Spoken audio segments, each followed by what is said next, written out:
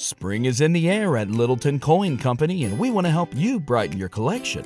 Visit us at littletoncoin.com all month long to enjoy 15% off your purchase. With a wide selection of coins, paper money, supplies, and more, Littleton Coin Company has something for every collector's taste. Use promo code SPRING at littletoncoin.com for 15% off your purchase all month long. Restrictions apply. Littleton Coin Company. Serving collectors since 1945. Ready for a career in behavioral health? Earn your online degree at Herzing University. Choose from health and human services, psychology, or social work programs. Gain the skills to work, coordinate, and manage nonprofits. Secure a bachelor's in psychology to study mental health, or advance your social work career through our online Masters of Social Work. Let us help you become a social change agent. Your future starts now at Herzing University. Text HEALTH to 85109. That's HEALTH to 85109. Or visit herzing.edu.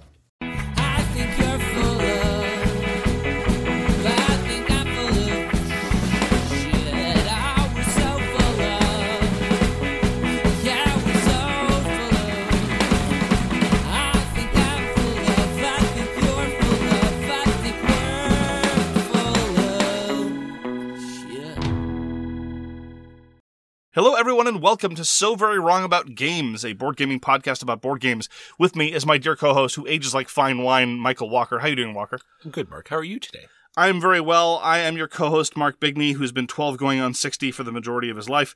We are a board gaming podcast. We're going to talk about board games this week to mix things up. We're going to talk about the Eurus, the as-yet unnamed retrospective intro segment. We're going to talk about the many games we played last week. It was an excellent week of gaming. So excellent to the point of fact that we are going to omit a normal topic or feature game. We're going to head straight on that on the news and why it doesn't matter. And that is going to do it until, of course, we talk about Masterpiece Theater. But such is the way of things. Is acknowledging the existence of Masterpiece Theater in the main show a violation of the terms of Masterpiece Theater? I'm going to have to check the fine print. Yeah, I can't remember our policies on that particular issue. I know Mr. Diesel's attorney got back to us quite a few times. Mr. Diesel? Yes. Whew. That's a violation of his many titles of nobility, sir. Oh, we're going to get another letter now. At least Dr. Oh, I'd love to get a letter. What could we call him that we would get a letter? What kind of letter do you want? Well, we're going to have to put the Gibbons on this. They'll have to come up with something. So, the game we reviewed exactly 1 year ago was Reiner Knizia's Witchstone. And Martino Chiacchiera. But was a rare yes. co-design. Reiner Knizia doesn't do very much. And I think this is the most sooky of all of Reiner Knizia's games. It's combo upon combo upon combo. And some turns will be very quick and some turns will be much longer. I have kept it, not only because it's about to get an expansion. Unfortunately, these games that come out overseas, the expansions take even longer than the actual games themselves. So still waiting on a Taverns of Tiefenhall. Still waiting on Witchstone Full Moon. Witchstone, a great game. Simple, same Reiner Knizia. You pick a tile. It has 2 actions on it. 2 actions in a Reiner Knizia game. Weird, I know. And then that will start off multiple combos, not only on the first Cauldron play, but subsequent fan out on all the different other actions you get to do. Yeah, what if Einfach Genial were your action selection mechanism, or Ingenious were the action selection mechanism? I think you're entirely right to connect it to the work of Vladimir Suchy, or indeed of Stefan Feld, a lot of the contemporary medium-weight Euro designers, in that there's a fair amount of tracks, a fair amount of borderline point salad, and that's one of the reasons why Witchstone didn't really hit with me. It is a perfectly pleasant contemporary Euro game, and I really like the action selection mechanism. But past that, it feels an awful lot more like standard middleweight games than it would, say, a Reiner Knizia, which is okay.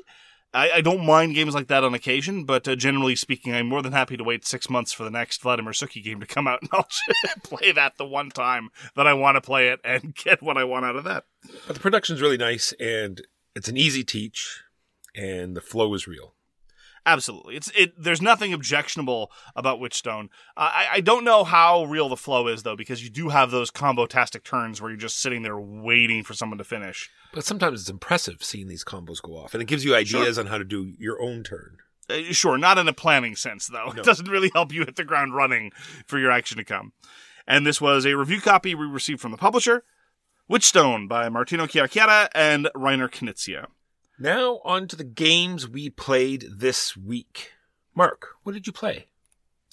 I've been playing more Skytier Horde. I find myself keep going back to the incredibly quick setup and excellent combat and tower defense nature of Skytier Horde. This is continuing to please me. I'm working through the different decks, seeing the different combinations, because the variety is not endless, but substantial, both in terms of difficulty levels and different things you can play with. And I haven't even started getting into deck construction. I might even get into deck construction, although, to be frank, that would probably be wasted effort, because this is one of those instances where, even though I am coming to terms with the same criticism I've been levying the entire time, the relatively slow level of card input, I think that going to the difficulty of engaging in deck building would really highlight the futility of that, if it's the case that you only see a tiny percentage of your deck in any given playthrough. But I am really enjoying exploring the different parts of it.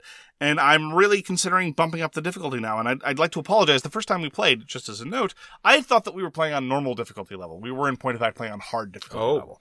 Yes, the default difficulty level is called normal rather than easy, or at least the intro difficulty level, the easiest level. There are further ways to tweak the difficulty both up and down. There's even a way to kind of sort of almost have graduated decks for the enemies, although it's not really quite graduated, it's just alternating between the difficult and hard. Suffice to say, there's a lot of variety in a tiny package. I am now seeing that in American retail, the price of the base set is a little more reasonable. In Canada, it's still kind of a pricey endeavor. It is what it is. But Skytier Horde has been continuing to delight me, and given how quick and simple the setup is, which again, for a solo game, I cannot stress enough, is really a great way to lower that barrier to entry. I really recommend Skytier Horde. I've been having a blast. That's Skytier Horde by Giacomo Neri and Riccardo Neri, published by Skytier Games. You were nice enough to show me a game called Pew Pew Bookie Book, or Wands and Parchment, or Pens and Files, a.k.a. Wizards of the Grimoire. So this is a design by Cole Banning and Joel Banning. And this is a review copy we got from the designers. It's published by Grimoire Games. Please go to BGG and credit your artists for your game. Now, this is what I enjoy about two-player Battler games. All information is available. The cards that come up in the draft that we're both going to draft from, the cards that we get to use are in open tableau in front of us, and it's a very interesting sort of combo type game. You're building this combo up.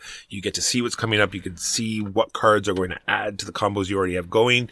It has a very interesting timing system and multi-use sort of mana cards, because when you cast spells, you're just placing any of these mana cards on top. It's just asking for a certain number of them, but they have numbers 1 through 4, and sometimes that comes into play depending on the spell or the circumstance. Really good game. Looking forward to playing it more. Mark, what did you think of Wizards of the Grimoire? Pew Pew Bookie Book? Pew Pew Bookie Book. I came in with zero expectations. It's one of those games where you read the rule book for Wizards of the Grimoire and you have no idea what to expect. And indeed, it looks an awful lot like, again, based on the rule book, it looks an awful lot like some of those games that we thoroughly do not enjoy. You play the card, it does what it says it does, meh. And the example cards in the rulebook, this isn't even a criticism of the rulebook, this is just characterizing my expectations going in. They have such exciting effects as do 6 damage, or do 3 damage, and the opponent discards a card. But then you actually get into the game, and you look at the sea of effects that are presented with you, and you're exactly right. You don't need any pre-knowledge of what the cards might look like, because you get a good sense from the initial flop of 10 cards from which you will be drafting. You know exactly what your opponent is capable of, because again, they've been drafting things openly. As a consequence, what you get out of something like Wizards of the Grimoire is not entirely unlike some of the things that I like about Sakura Arms, an evolving knowledge state where you're learning new things about your opponent's capabilities, but in this case, it's far more transparent even than Sakura Arms. And you're literally building your own combo, because yes, the actual way you damage your opponent is typically through these incredibly boring spells that do 4 damage or whatever. But the genius is in manipulation of everything around that. So the combo that I had built up, which barely worked, was about removing cards from the cooldown so I could cast cards more often, and drowning in mana so I could always afford to cast them. You, on the other hand, were manipulating all the other elements of the game, such that the so-called basic attacks were almost never in my interest to launch against you, whereas you could do it trivially. And that was an interesting development. Now, Is it the case that every combo is going to develop organically in that interesting way? I'm optimistic because of the incredible variety of spell effects that, again, I had not been given a preview of in the rulebook. Again, not a criticism, just I came in with zero expectations, and like you, I was thoroughly impressed by Wizards of the Grimoire. Wizards of the Grimoire. Pew pew, bookie book. I played a game of Codenames. Now, Codenames has been frequently discussed. There are a couple things that I want to mention about Codenames. First of all, I'm constantly shocked. Codenames in my head has just been a fixture of hobby gaming forever, and yet I was reminded that it's still less than 10 years old, which is still pretty impressive. Anyway, the other thing that I was reminded of returning to Codenames after a while was there's an awkward balance to be struck. On the one hand, Codenames is a great game to play with strangers. It's a great game to play with non-hobbyist gamers.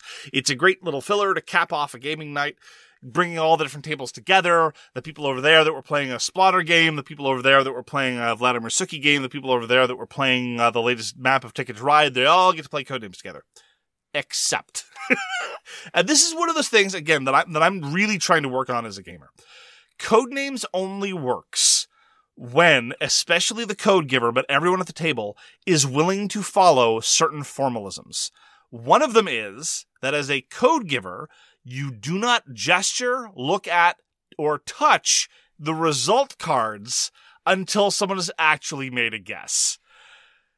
This, on the face of it, sounds easy, but in practice is often violated. And the problem is, the game doesn't really work if people don't follow it. I'm not saying that, unfair advantage, whatever. I would say the game just flatly doesn't work if it's the case that the code giver's hand, the moment you start discussing the correct answer, shifts towards the correct answer pile of tiles, and the moment you start discussing a wrong answer, shift towards the wrong answer pile of tiles.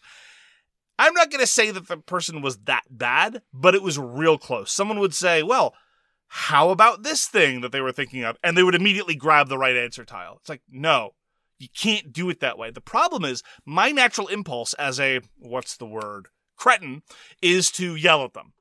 But I don't know these people well. And even if I did, I should move away from that impulse. You just have to say you cannot make any actions until someone touches a card. I know, but trying to find a polite way to say that to a stranger. That didn't sound polite. See, you have that tone. I can't pull off that tone. It's a question of presence. It's a question of presentation, presence, poise, posture, all these other things. In my trunk, I have a cleaver. I cut meat with it. You will lose your hands next time you touch one of those tiles. Are you sure? Can I workshop that one a little bit? A little bit. Is that a word-for-word script? I don't know that I could pull that off. I don't know. For one thing, I don't have the cleaver. If you do it with a nice smile on your face, I bet you they'll listen. Yeah. So, fortunately, this was a case of someone else doing this. I think they were also a little bit too... But the problem is, I never know how aggressive to be, because on the one hand, it is super important. And on the other hand, you can't be a jerk about it. So this is one of those many minefields that I need to be more conscious of, I need to develop on.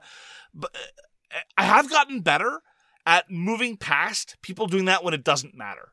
The problem is, with Codenames, it really matters. And it was probably amplified because they weren't on your team. Whereas if they were part of your team, it would have been a lot easier. No, this person was on my team. So it might not have been too bad because, they're helping you. Oh. Therefore, as opposed, if you're saying it gives me a better them, standing. Yeah. I was so literally what happened was they were doing it really badly. Someone gave a minor corrective, but without going into much details, just don't. Best not to touch the tile until we've actually made a guess or something very, very minor, but without emphasizing the importance of it. And then they kept doing it. And while I was standing there in my head trying to think about how to go about it, because it also didn't help that the people in question were women that I didn't know.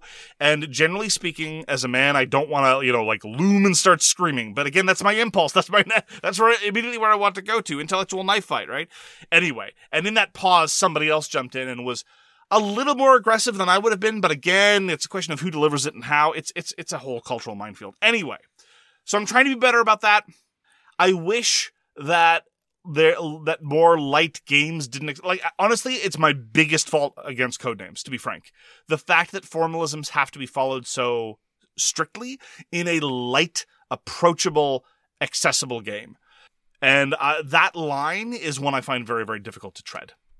Still one of the best party games ever made. No disagreement at all. Codenames fraught with a bit of social tension is still great Codenames. I will absolutely agree with you there. So that's Codenames by Vlaada Chvátil. So you showed us a very interesting trick-taking game called Pala. This is designed by Jeffrey D. Allers and put out by Cambridge Games Factory. There was also a Japanese version that was put out as well. Yes, recently reprinted by Suki Games, or Ski Games. I mean, the vowel, it's tricky in Japanese. And I will say that in terms of full disclosure, I did write the rulebook for the Cambridge Games Factory edition. I was never compensated. I was promised Snickers bars, which I have not yet received. So make of that what you will in terms of disclosure. I pride myself on the most transparent and complete disclosures in the board gaming industry. So Pala. Sorry, we were talking about Snickers bars? I got confused. So this is a game based on colors, which is very interesting because then if someone leads with a green, you can play a blue and a yellow together and they'll add up together and they will beat that green card. Or you can smear a color and change it into something else as long as you don't have one of those cards marked. Yeah, let's see what I did there. You know, I had a blue. I should have played the blue. Yeah, well, it is a little tricky. In order to smear a primary color, you need to, number one, be void in that primary color. Number two, have another primary color in your hand. And number three, have a secondary color card of the mix of those two primaries. So, for example, if someone leads a blue and you're void in blue, you can play a red on top of that blue. And now it's not a blue trick anymore, it's a purple trick. But you have to have another purple card in your hand. But it really explodes the decision space and the tactical considerations, and it upends a lot of intuitions. Like, I could see you, I'm very curious to hear about your impressions, because I could see you being frustrated, because I could see decades of euchre logic being undermined in your head. I could see it in Huey too. He's like, but when people get void, things go crazy. It's like, yes, that is exactly what happens in Pala. So what did you think? I really liked it, especially the bidding system. There's been a lot of games like the Ghosts of Christmas, yes. Which is a very strict bidding system. You have to bid exactly what Yes. you're going to win. I really like the bidding system in Pala. You just say, I'm going to win a trick of each of these colors that I put out in front of me. It doesn't matter how many you won as long as you win one of each, and then the rest are just points on top of that. Yes, I find that much more forgiving. You always want to win as many tricks as you can, but sometimes you get more points for having had a more aggressive bid. I vastly prefer that over something like Ghost of Christmas. And then it has the Shoot the Moon where you can just say, I'm not going to win any tricks this turn. And that is also fun. But don't do that if you're the second player. Just saying. Well, probably not the greatest of ideas. It depends. If your hand is sufficiently good, by which I mean sufficiently bad, by which I mean sufficiently good, you can possibly get away with it. But of course, if you're a neophyte in Pala, sometimes you don't know how strong your hand is. Because again, a lot of your assumptions about going void, about when you can go void, about who's going to go void when, are really upended. Now, I'm not saying that it's incredibly counterintuitive. It is not brain busting the way that Mu is, not even in the way that Ghost of Christmas is really. Again, like, this is not against a knock against Ghost of Christmas. It's just structurally, it's a little counterintuitive. Pala is just counterintuitive by virtue of the card play, which I think is appealing. And I agree with you. The bidding system is very, very clever. We played with the pointillism version. There's also an impressionism version, which is kind of like Niet. Have you ever played Niet? I did a long time ago. Yeah, Niet it has a pseudo bidding system where at the start of every hand, you play cards to determine what those cards are going to be worth in terms of the scoring. And Impressionism kind of sort of works that way. And in Impressionism, you never want to win tricks as a rule. There are certain borderline exceptions, as opposed to pointillism where you bid and you try to make your bid. Anyway, I used to play Pala all the time because I was friends with the people who were publishing it, and it was just so clever and weird. That is actually how I learned colors. I never learned colors in school. I didn't learn the color wheel. I don't know whether other people who are educated in Quebec, people publicly educated in Quebec, please let me know. Did you learn the color wheel? Because I knew that yellow and blue made green by virtue of Glad commercials. And I just didn't know that red and blue made purple. And that red and yellow made orange. Even now I have to think about it. And I have to think about it in terms of Pala. But they are nice enough to put a nice color wheel out for you. Yes. Right? So those people that are color incapacitated. You're I'm all not set. colorblind. I'm just color stupid. There's a difference. And that's Pala, designed by Jeffrey D. Allers and put out by Cambridge Games Factory. Yeah, I've been seeing some people importing the new Japanese version. I'm glad it's back in print. I think it should be more widespread in print. Like, weird trick-taking games are having a moment. They sometimes do. They come in and out of fashion. And I'm not surprised it got picked up by a Japanese publisher because Ghost of Christmas was originally published in Japan, and weird trick-taking games are very much in the Japanese game design aesthetic. So I'm glad it's back in print. I get to play Circadian's First Light. This is by S.J. McDonald and Garphill Games. This is kind of sort of in the same universe as Circadian's Chaos Order, which is the strange, a little uneven Troops on a Map game that we've talked about in the past. It is the Euro Resource Management prequel to Circadian's Chaos Order. In First Light, it's kind of sort of, it's weird. The theming is bizarre. The theming tries to get away from colonialism and manages to run smack first into space colonialism anyway. I don't find space colonialism especially problematic because at least in space colonialism you can just say that it's happy and friendly to everybody. I don't know. No one hears the genocide screaming? Well, no. It's like you get to pretend that we're more enlightened and we're actually able. It's weird. It's complicated. Am I just glorifying, glossing over the atrocities of colonialism by saying that it's possible to do a sci-fi version that's it doesn't say it's colonialist. It says that we're just engaged in friendly trade and study of these alien species. But it was pointed out by somebody else at the table, we do establish our own farms in the process, and that is one of the definitional elements of colonialism. Isn't that the banner in the British Science Museum? Point taken. Anyway, if you don't like pseudo-colonialism dressed up in science fiction themes, you should probably stay away. But I didn't find it problematic. I just found the theming confused, suffice to say. Anyway, it does also have that very characteristic art of Chaos Order done by Sam Phillips. If you just look online and look at any of the art of any of the Circadians games, it's very striking. I don't know that it's entirely to my taste, but it's so different from a lot of other board game art, I'm certainly willing to give it a pass. So, Circadian's First Light was a combination of two things. On the one hand, pretty generic Euro dice placement resource manipulation. You roll some dice, you place the dice, the dice give you some resources, and then maybe you place some dice elsewhere, and then you get your points. And that part was a mishmash of things you've done dozens of times before. But I nonetheless enjoyed it, because there were a couple of elements of Circadian's First Light that really changed the formula just enough to keep me engaged throughout the runtime. One of the things that gets changed is I really like how it deals with resource production. You have this harvester that starts out in the middle of a hex grid, and with some difficulty, you can move the harvester to adjacent nodes. And wherever it's standing consists of the bulk of the resources you're going to get at the end of the turn. This gives you a certain degree of control, and certainly more texture and nuance and interest to just standard notions of, well, I'm going to throw resources at something to buff up my production elsewhere. And it also lets you pivot.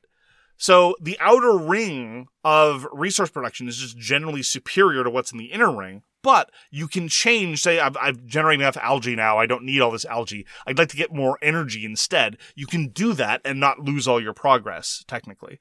It's also the case that you can get endgame bonus points if you've gotten to the outermost outer ring. That part I thought was very clever. Was it a public harvester, or was it your own harvester on your own board? Everyone has their own harvester on a central board, and there are some first two bonuses based on certain spaces.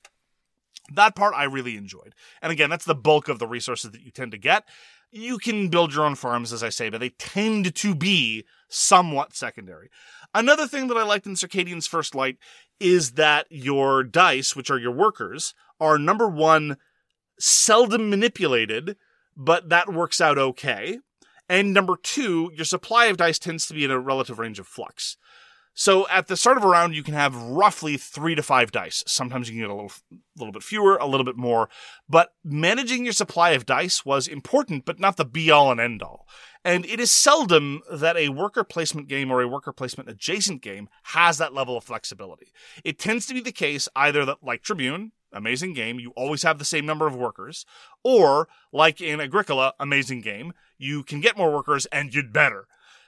Here, you have an excellent middle path. You have to worry about your dice. They can get locked in whenever you go get victory points with them, broadly speaking. and then you have to get them from elsewhere, which is difficult, but not impossible. And it is also the case that the marginal value of additional dice is significant, but not overwhelming. So if you've reliably got 5 dice and I've reliably got 3, you're going to be doing better, but you're not going to completely run the table as a consequence of that exclusively. Anyhow, all of that I found, as I say, sufficiently engaging that I was able to thoroughly enjoy Circadian's First Light, despite the fact that, as I say, the rest of it is pretty bone standard. I realize that comes off as a very qualified recommendation, but such as it is. It is now firmly in the I'd be willing to play again, but I've seen what it has to offer and I'm willing to regard it as a solid effort, but nothing groundbreaking. How many players did you play with? I played it with the full complement of 4 players. Nice. And it didn't outstay its welcome, which is also another thing that incredibly generic Euro games tend to do. Speaking of dice games, I got to play Dice Manor. This is designed by Jarrett Herter and published by Arcane Wonders. This is a... Herter? I don't even know her. This is a Dice Tower essential, Mark.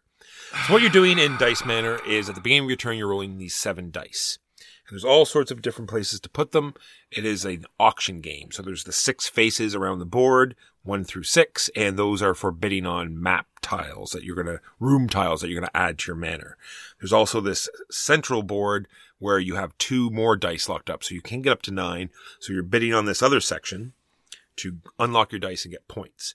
And then the third place you can put dice is in your actual manor. So in the first turn, you only have your entrance hall, but later on you're going to be adding more rooms. That's not how houses get built. The theme in this game is ridiculous.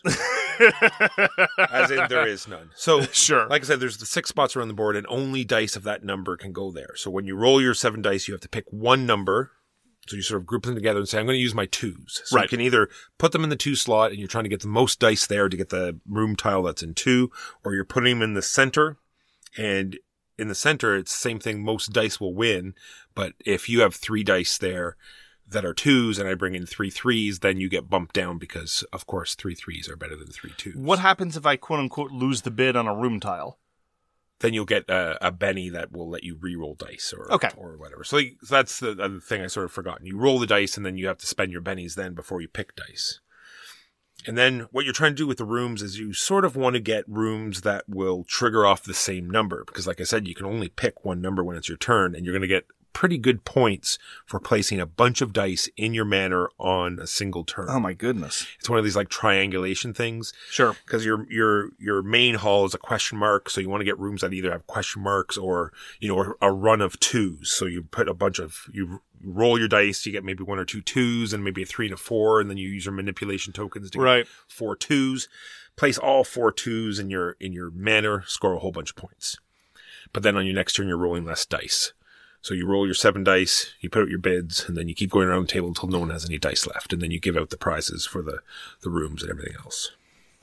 So I'm not sure what they saw here, but it was not very interesting. Like maybe for those of you that are not fluent in Walker, maybe the auctions were more exciting for them, but it was mostly just people would put 3 in a room and no one would try to fight them. You can like bump your bids later on. Like, I put 2 here and someone, puts 3, and later on if I roll 2s again, I could put more in 2s and take the lead again. But wasting so much dice there didn't make any sense because there's 6 places on the board. So you just go somewhere else. Right. The middle is fairly important, but the person that won barely went to the middle, because not only are you moving this house token to the right, which, is increasingly more points, but then depending on how many dice you bid there, you're moving your extra dice towards the house, and when they meet, you get that die. I see. But not looking forward to playing it again. I wouldn't mind showing it to you. It is... Why would you want me to suffer? Because it's least inoffensive. It says 40 to 60 minutes on the box, or no, 45 to 60 minutes, and I believe it. That's with explanation. It was less than 60 minutes. So it is. I played it twice. I played it 2-player, and I thought, 2-player auction game. Right. But no, it was the same with 4. It still had no tension and no excitement, at least for me. Sure. And that is Dice Manor by Garrett Herter. I played a game that I've been holding on to for a while called Aegis, Combining Robot Strategy Game. And obviously the reason why I've been holding on for a while is because it's called Aegis, Combining Robot Strategy Game.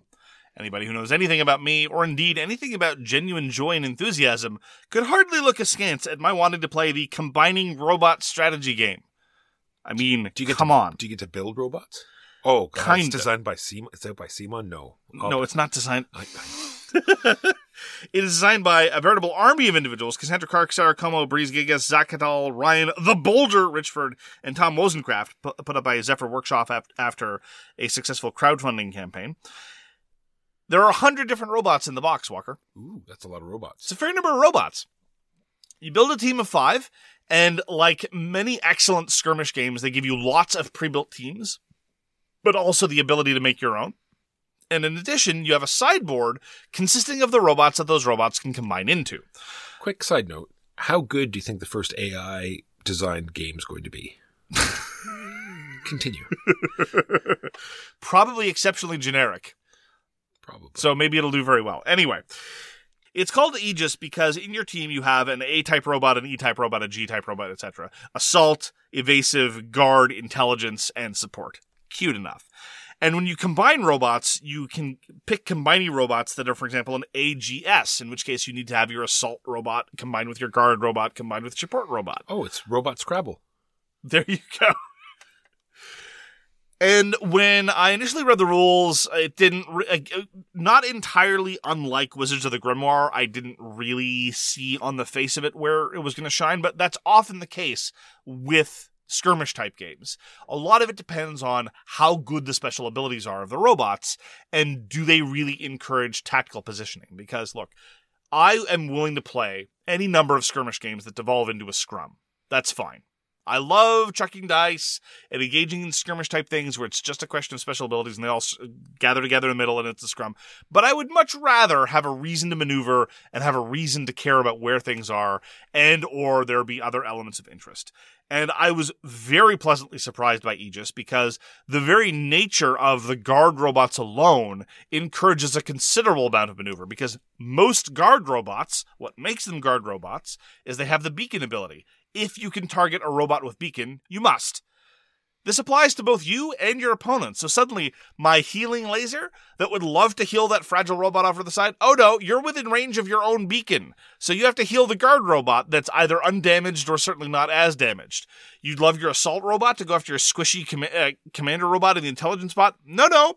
You need to get far enough away for the opponent guard robot for that to be an option, because otherwise you need to target the guard robot. So that alone led to a lot of interesting positioning elements. So I was very, very pleasantly surprised. I'm also very pleasantly surprised with the fact that this is an economical skirmish type game with 100 different robots in the box, rather than charging you something like $40 for 3 additional units, which is sadly not uncommon in the skirmish space. I'm going to have a lot more to say about that in an episode of Survey Wrong About All the Games You Like Are Bad. And indeed, I'll have more to say about that in this episode as well, because I'll be talking about another game that does it almost as well. There's going to be a second season of Aegis, and I have late pledged for it, such as my enthusiasm. It is definitely a worthy skirmish game in a very, very, very crowded market. Now, I do not know whether one team is going to look sufficiently different from the next, because, as I say, I only saw 2 different teams slug it out.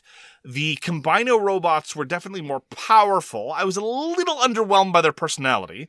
At the point that you're spending considerable effort getting out a Combino robot, I really want its presence to be felt. And they were felt, but not necessarily to the extent that I would have liked. And that leaves me a little bit concerned as to whether or not the teams are going to feel radically different from each other. Now, the different bots felt very different from each other, but I think largely by virtue of their class distinctions. What I want to know is, how different do the different assault robots feel from each other? For example, is it just going to be the difference of like, well, this robot rolls 3 dice and hits on 4s, and this robot rolls 4 dice and hits on 5s? Like, is that the extent of it? If so, I'm going to be somewhat disappointed. I may indeed even cancel my late pledge when and if I get the chance to go back to Aegis in the future. But suffice to say, unlike a lot of other skirmish games that I thoroughly enjoy and say, no need to go back, Aegis is a game that I wish to go back to and see the additional characters, see the additional robots, and so forth. And that's Aegis. That is Aegis, the combining robot strategy game. We played 51st State Master Set because the Ultimate Edition just fulfilled, and not in Canada. In some parts of the world, yes. Some parts of the world. And it came with a No Man's Land expansion. This is the increasingly erroneously named 51st State Complete Master Set. Just keep tacking on buzzwords. Oh, yeah. This is designed by Ignacy Trzewiczek and put out by Portal Games. Well, the expansion was also co-designed by Joanna Kiyanka. Thank you. Now, I really like 51st Master Set because it gives you options to play all sorts of different ways. You can trash own cards in your hand for resources. You can just work on building up your tableau. You can do many things. But what No Man's Land does is it makes you focus one way. It has this area in the middle, and you cannot just let one person run away with it. It is a lot of points, and you need to fight. You need to generate guns. You need to take territory away. You need to stop them from triggering it over and over again and getting away with the game. Which was interesting. Yes. I wouldn't say terrible. I would just say that I would play it much differently if I played it again. Maybe a little caveat at the beginning to tell people, like, this is the thing. You're going to have to fight. Right. You know, I don't know how you play 51st State normally, but this is the deal here in the middle. Get ready for it. I agree with you. I don't know that it's necessarily a detriment to the expansion. This is absolutely not the first expansion I would recommend to anyone. So there's Allies, which I think is a very, very excellent expansion. Much better than Scavengers. So there are now a bunch of expansions to the 51st State Master Set. The Scavengers, Allies, Moloch, and now No One's Land. I'm going to call it No One's Land. I'm trying not to use gendered language. And No One's Land seems to work about as well. Allies is probably the one that I'd recommend first because it's interesting, clever, minimal rules overhead, and significantly changes the game. Now, those three characterizations, interesting, clever, and significantly changes the game, apply to varying extent to all of the expansions. I've been very pleased with all of them. The difference, though, in terms of Moloch and No One's Land, is that they really have exerted an outsized influence on how the game is played. For experienced gamers of 51st State Master Set who've played it a bunch of times and can appreciate the pivot to a different focus, I think that's great. For a first-time player, no. I think a first-time player should be able to explore the different avenues, the different ways to manipulate cards. Do you want to go heavy into red to blue to gray? Do you want to engage in resource manipulation this way? Do you want to manipulate resources this other way? Or would you rather burn the place down? Rather than saying, guess what, kids? Military really matters in this version. I did appreciate the increased emphasis on military because one of the things that I've said about 51st State Master Set is that although it is slightly more interactive than the majority of Euro tableau builders that you're going to play, it is not quite as interactive as I would normally like. And typically, it feels semi-arbitrary as to what you're going to go burn down. I mean, sometimes there's a clear leader and they're pumping their engine. And you look at the key fulcrum of their engine and you go burn that down, and that makes perfect sense. But not infrequently. I mean, maybe your experience has been different. You're sitting on a whole bunch of red arrows. You know those red arrows are going to go to waste. So you just go looking around and say, okay, what am I going to burn down? And it's semi-arbitrary. In the case of No One's Land, on a spectrum, it kind of brings it a little bit closer to a Troops on a Map game. And, of course, you're going to burn down your neighbor, because that's what you're allowed to do. And I appreciated that level of focus. I thought it was an interesting twist. I would not want to play it every time. No, I also like how it lets you cycle your cards a bit better. Because lots of times when you're drafting the cards, there are cards that you don't need or will never play. You're right. But now this it says, oh, you need a bullet to go here, and it's like that. I'll just take that card. There's nothing else I'd want there anyway. Now I can use that card to advance into another territory and start working on that. It also forced me to consider tempo in a way that I hadn't for a while. I mean, there's this interesting rule that seldom comes to full fruition in 51st State Master Set.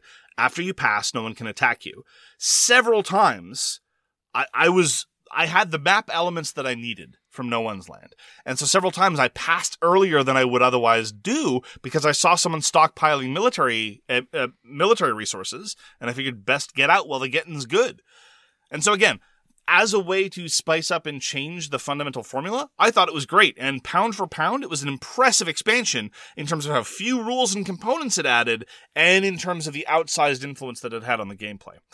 But for new players, absolutely not. I would stick with something like one of the two pack-in expansions of the 51st State Master Set, or Allies, or maybe even Scavengers.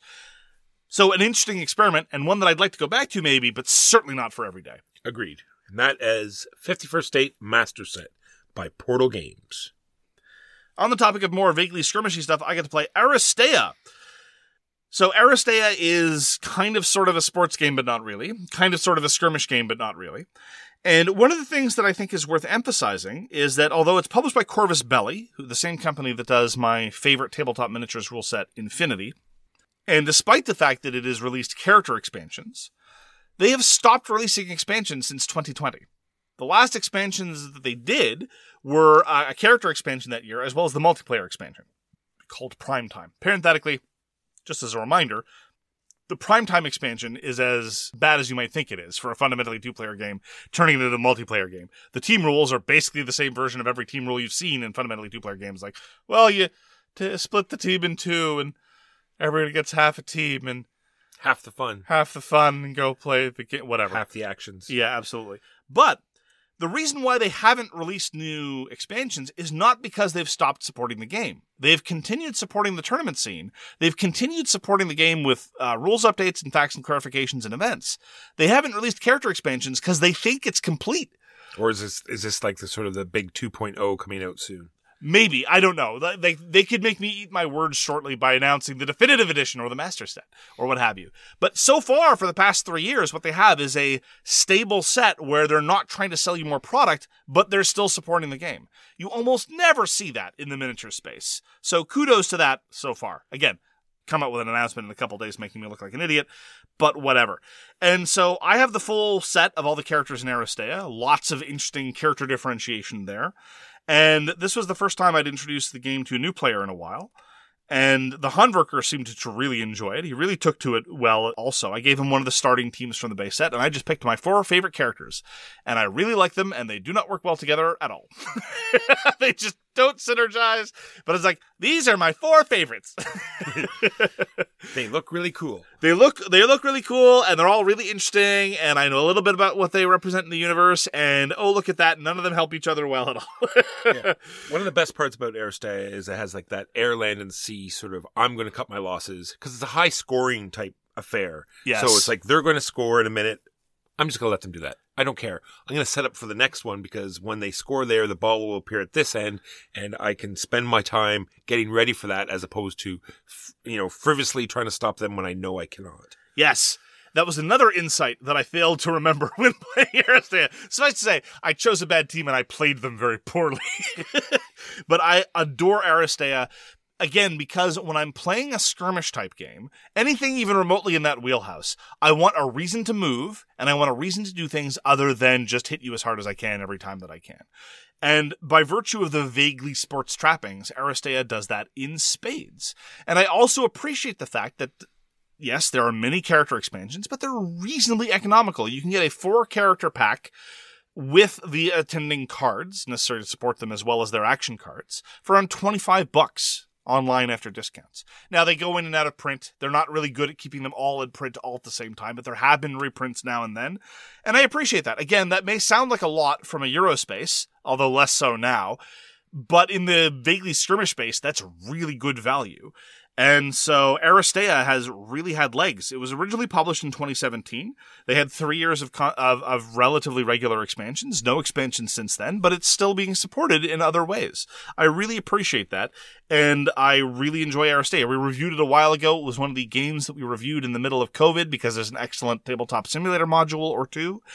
And it's a stellar example of the field. I love Aristea. I love the universe. I love the mythology surrounding it. I even got to gush a little bit. The Handwerker didn't seem to care about, well, this character technically is affiliated with this faction and she's a fencing instructor with the Panaeocene military. And yeah, he started getting the same glossy-eyed look. This one right here? Yeah, that's the one. Gotcha. Were you there? I don't think you were there, but miraculous. It's a stunning resemblance. So that's Aristea. This was designed by Alberto Abal, Jesus Fuster, and David Rosillo, published by Corvus Belli. So we streamed that game of Dice Manor, and after that we got to play an actual game called Scout. This is put out by Oink Games and designed by Kei Kajino. I think this is my favorite trick-taking game. I really enjoy Scout. Okay, so I say this not for me, but for the army of our lovely pedants. We have lovely pedants who listen to the show. Yeah, not really a trick-taking game, sorry. It's a climbing game. Climbing game. I, like you, think they're fundamentally similar types of games. Moving on. I'm so sorry to interrupt. It's perfectly fine. Yeah. Because it just has the right degree, knowing it knows it has no theme. But I love the circus theme. It is, but I mean, like, it doesn't try to pretend that it's there. It plays into the fact that it's featherweight dusted on top. It names all the cards and sort of the occupation. Henry and James are coming out of the trampoline. It's like, oh yeah, Caroline and Stephen are being shot out of a cannon. So it's a game where you cannot sort your cards, but you are allowed to take sets. Well, I shouldn't say sets of cards. The cards you're about to play, you can take out as a group anywhere in your hand. So long as they're adjacent to each other. So long as they're adjacent. Yeah. And then there's another mechanism where you're going to pick up cards and you're allowed to insert them into your hand as well. The other trick about this game is that they're sort of double-ended cards. When you pick up your cards at the beginning of the hand, you can turn them upside down if you like those better. And same thing with the cards that you're picking up during the game. You can pick them up and flip them around and put them in that way. And this will, being able to pull cards out of the middle to play. Well, because Helen can't just be shot out of a cannon. She can juggle too. True. It just depends on how you want her to use it. And she prefers to perform with Bill, so that works out. Yes. So, pulling cards out of the middle will bring cards together that you want, and grabbing cards from the table and sliding them in will make certain cards more powerful. It's very much, trying to get rid of your cards at the right time, so people are going to get negative points, and, taking as many, when someone plays a big hand of 4 cards, being able to beat that because you'll immediately swipe them up and they'll go right into points, which is a good thing. Scout would play anytime. The Scout is amazing. The joy of being able to create your own good sets, which so many other card games just take for granted you're just going to be dealt them. That joy of playing that crappy set, so now the 2 cards that were at the other end of your hand are now next to each other. It's like, now I've got 5 ones. Yeah. I didn't have 5 ones before. And then you play them in the screams of protest. Oh, well, no, we scream in protest because of the other things you do at the table. It's true. Yeah. Yeah, Scout's amazing. By Oink Games. Played some more Summoner Wars online. Dr. Stallone wanted to play some Summoner Wars, and I was happy to oblige. This time I played exclusively with factions from the starter set. I commented before, again, I'm thinking a lot about distribution models for different kinds of expandable games. And I talked before about how affordable Summoner Wars is. If you want to just get the starter set with 2 factions, it'll only cost you about $20. If you're willing to pay about twice as much as that, you can get they call it a master set. Master set is clearly a loaded word, which has 6 factions.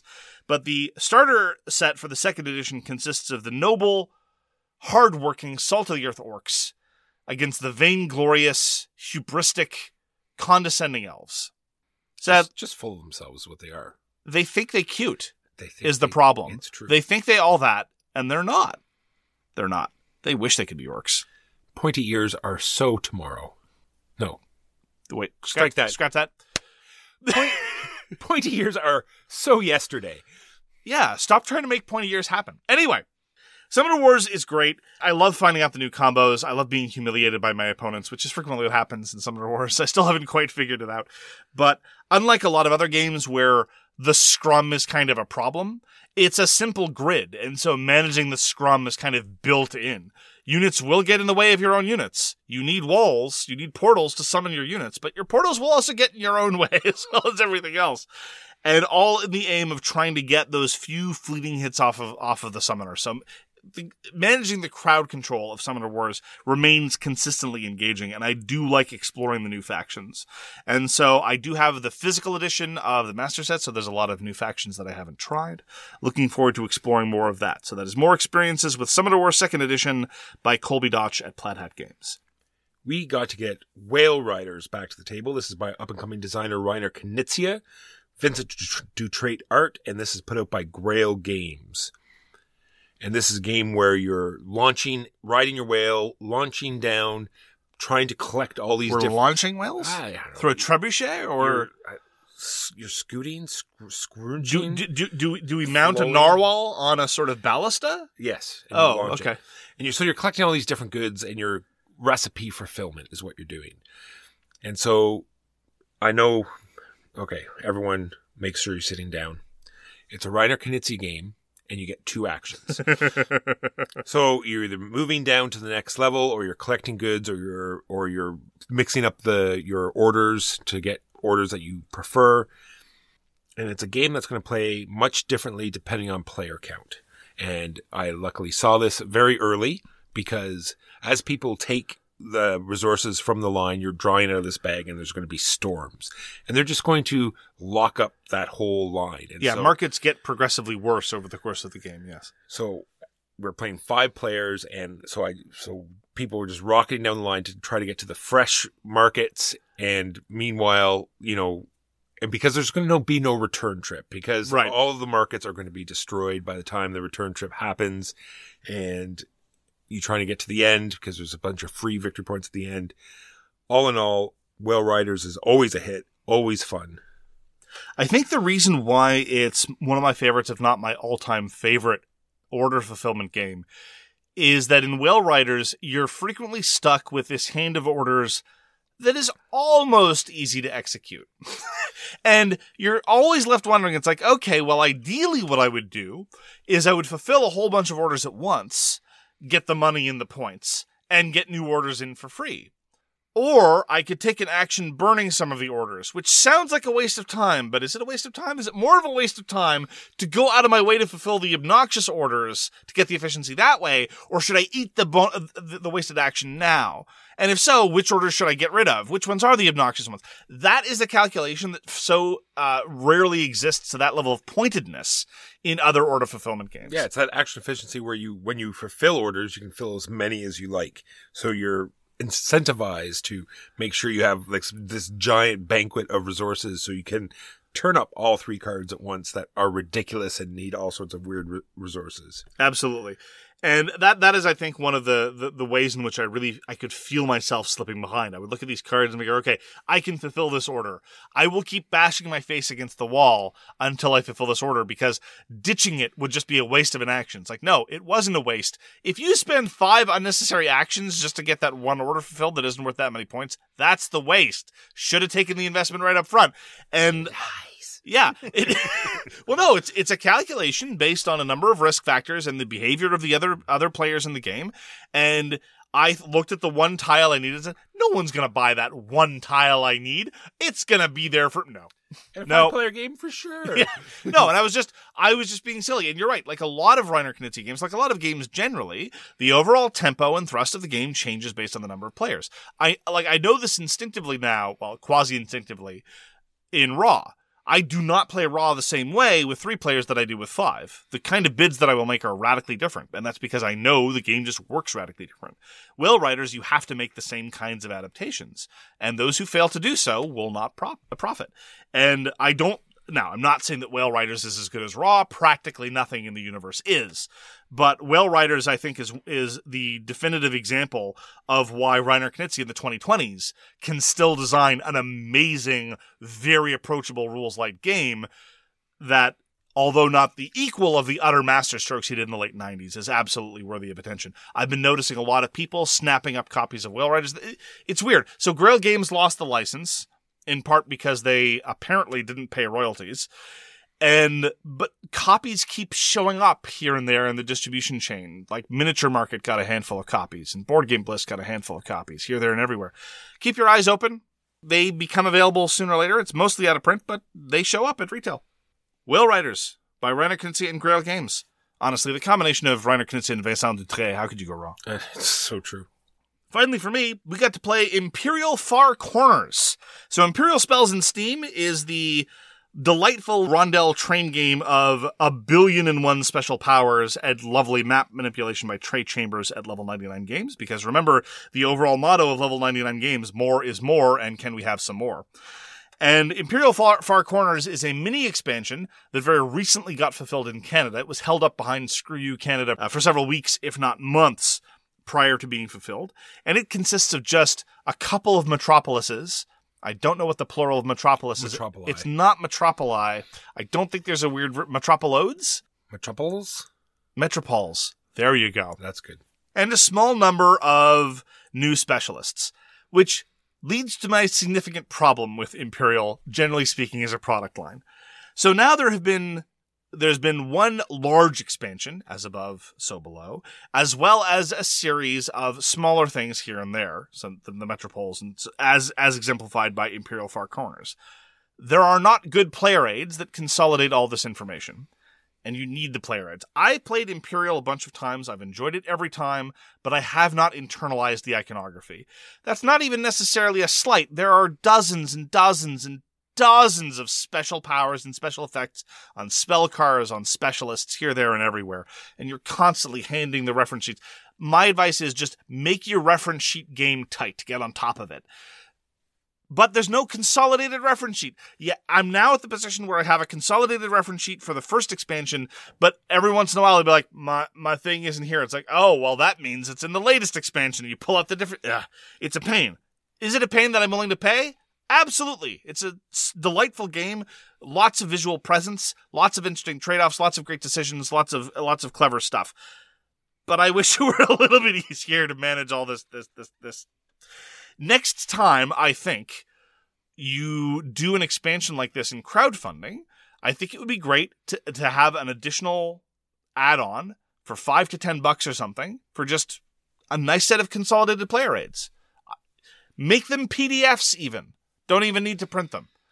I'd pay $5 for consolidated PDF player aids for a game like Imperial. For sure. Yeah. Maybe they're just worried that they're going to put another expansion there by, making that obsolete. That's a good point. You're basically signing yourself up for an endless series of revisions in that case. I definitely want something like that for Orleans, like the ridiculous number of extra buildings that they've added to that. It's true. Luckily, it has a great player base, so there's tons of them online that you can already download, but having a nice book would be nice as well. Absolutely. Lastly, from me, I got Ark Nova to the table, not to my computer, not on Board Game Arena. I did not play Ark Nova on Board Game Arena. I played it on my table. This is designed by Mathis Wiggy and put out by Feudalend Spiel. And it once again just showed how lucky the deck will make. You will just play into what you're doing. It's like, okay, I need a card like this. Oh, I just randomly drew it off the top. It's like, oh, I need more meat eaters. Oh, thank you, deck, for giving me 2 more. I need a bird from South Africa. Yeah, it was just and the way my cards were lined up, it was just a sort of, a combination of cards I wanted and needed and actions that I needed to do. It was unfun for the other players, I'm sure, but my second game is not going as well as my first, but we'll see. I'm enjoying it a lot more, than I used to. Not because it's on a computer, because there's a lot of little niggling things that you might forget. It's like this card will allow you to do this and allow you to put a map piece on, and all these little triggers that you might sometimes forget or not realize are coming. And this new player aid that I'm playing with helps you sort all of that out. Walker, you're a terrible liar. And that is just because Board Game Arena refuses to bribe you doesn't mean you should pretend as though you're not using their service. No, it's because we're not supposed to talk about alpha games. Yeah, I know. All right. That's Ark Nova, not on Board Game Arena Alpha. Those are the games we played last week. Spring is in the air at Littleton Coin Company, and we want to help you brighten your collection. Visit us at littletoncoin.com all month long to enjoy 15% off your purchase. With a wide selection of coins, paper money, supplies, and more, Littleton Coin Company has something for every collector's taste. Use promo code SPRING at littletoncoin.com for 15% off your purchase all month long. Restrictions apply. Littleton Coin Company.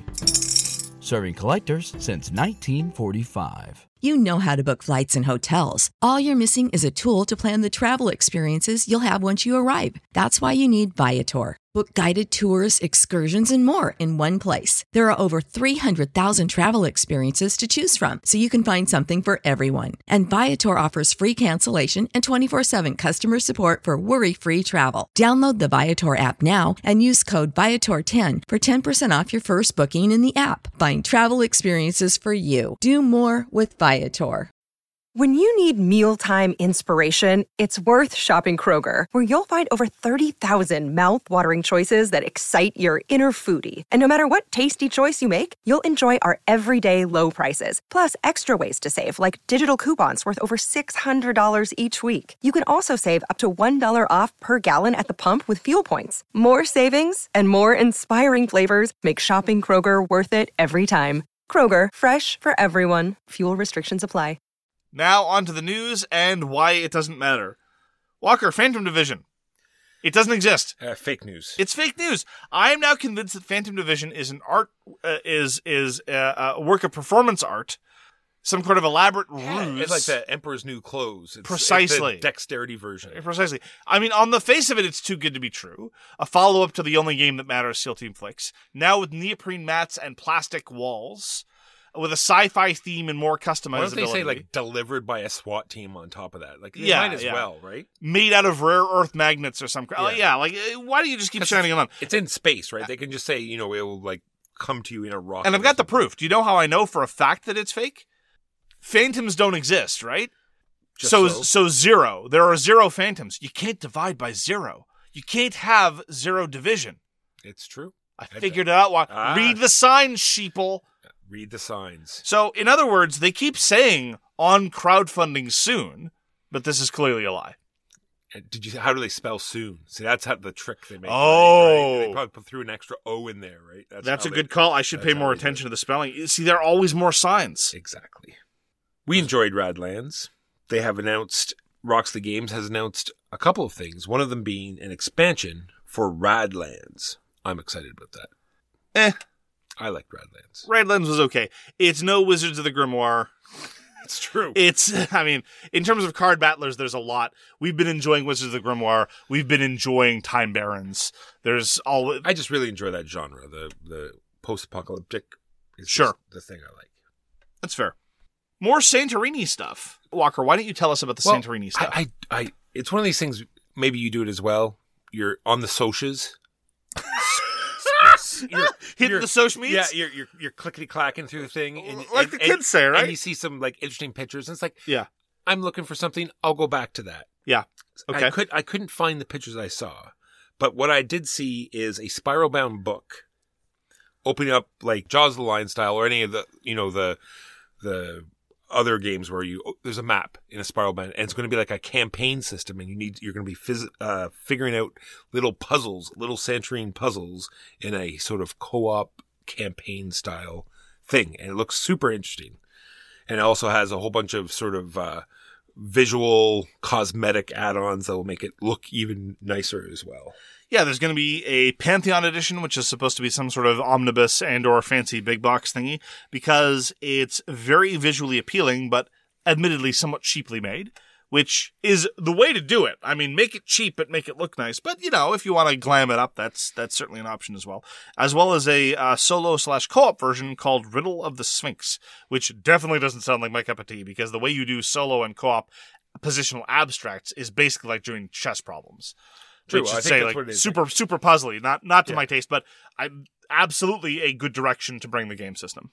At first, I was wondering how they're going to do. Like, are they going to have add-ons for people that already own Santorini? But it wasn't a huge expense to begin with. I'm not saying that it would be a waste to have 2 copies, but it's not as though it's like one of these gigantic games, right? Sort of like what was the one that came out? Isle of Skye. I already had the game and the expansions. I'm not about to buy the big box, right? Or Hansa Teutonica just to get absolutely the mini expansion that you just don't happen to have. Yes. Whereas this looks like it's fairly a lot of extra stuff, and the initial just basic game is not that expensive anyway. It's true. There's going to be a new Expandalone for Decrypto, the deduction game by Le Scorpion Masqué.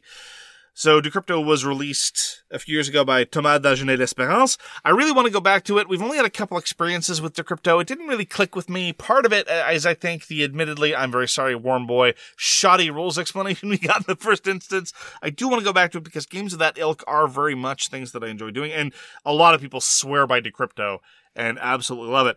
So there's going to be a new Expandalone version with a gray box, just a whole bunch of new word cards with a whole bunch of new clues to be able to use. Buy it as an expansion, buy it as a new introduction to Decrypto. Do what you like. So more Decrypto from Scorpion Masqué. And that is the news and why it does not matter. And that is going to do it for this week. Thank you very, very much for joining us for So Very Wrong About Games. If you'd like to get in touch with us, you can find all our contact information at sowronggames.com/contact. Thank you so much for deciding to spend some time with us. We really, really appreciate it. And we hope to see you again soon. Peace! You've been listening to So Very Wrong About Games, produced by Michael Walker and edited by Mark Bigney. Special thanks goes to What Does It Eat for generously allowing us to use their most excellent song, FOS, as our theme. You can find them at whatdoesiteat.com. You can reach us by email at soverywrongaboutgames@gmail.com or on Twitter at SoWrongGames. Thanks very much, see you next time, and always, try to be right, but remember you are so very wrong.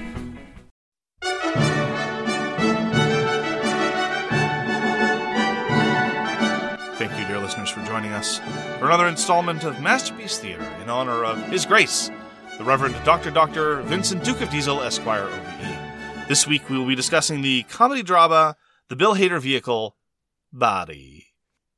Walker, what did you think of Barry? Barry is a very interesting show. It is about a veteran who's come back from the war, and he has learned that his only skill set is killing. And Learned is an interesting use of that term. Anyway, go on. so, in his own mind, he's decided that killing is okay because he's only going to kill the bad people. Yes. And it's not so much that this is, something he's come up with, but it's something that's used against him Exactly. in order to get him to do what this other protagonist wants him to do. So, the person you're referring to, his character's name is Fuchs. He's played by Stephen Root. You may not think you know Stephen Root, but you've seen Stephen Root in a lot of things. He's one of the greatest character actors currently working today. He's been in so many, I can't even begin to talk about the number of roles he's had, but many people might remember him best from his minor starring role as Melvin from Office Space, obsessed with his red stapler. He's a brilliant character actor. And yeah, he's basically convinced Barry that he's only killing bad people. This is what he's good for. It's all okay. Meanwhile, pocketing half of the money. If not more. If not more, we don't know. But the key thing about the overall thrust of the show about Barry is that it is a black comedy / drama where Barry decides he wants to become an actor, which is absurd on the face of it and also absurd in the context of the show. Yeah, because one of his marks is going to an acting school. Yes. Who's being taught by Henry Winkler. Yes, Henry And Winkler in such a brilliant role. Fantastic job of just making how silly the whole thing is. Oh yeah, it's the great thing about Barry is that it's one of those black comedies where nobody is sympathetic and yet everyone is sympathetic. They're all monsters. Every human you encounter in the show of Barry is well, some minor exceptions, but the core cast, they're all terrible human beings. Awful people. Yeah, awful people. But nonetheless, you still have moments of sympathy for almost all of them, which is great. I will say I'm significantly further on the show than you are. I've watched everything that's aired. There have been 3 seasons so far. 4th and final season is about to start airing. Walker is only a bit into the 1st season.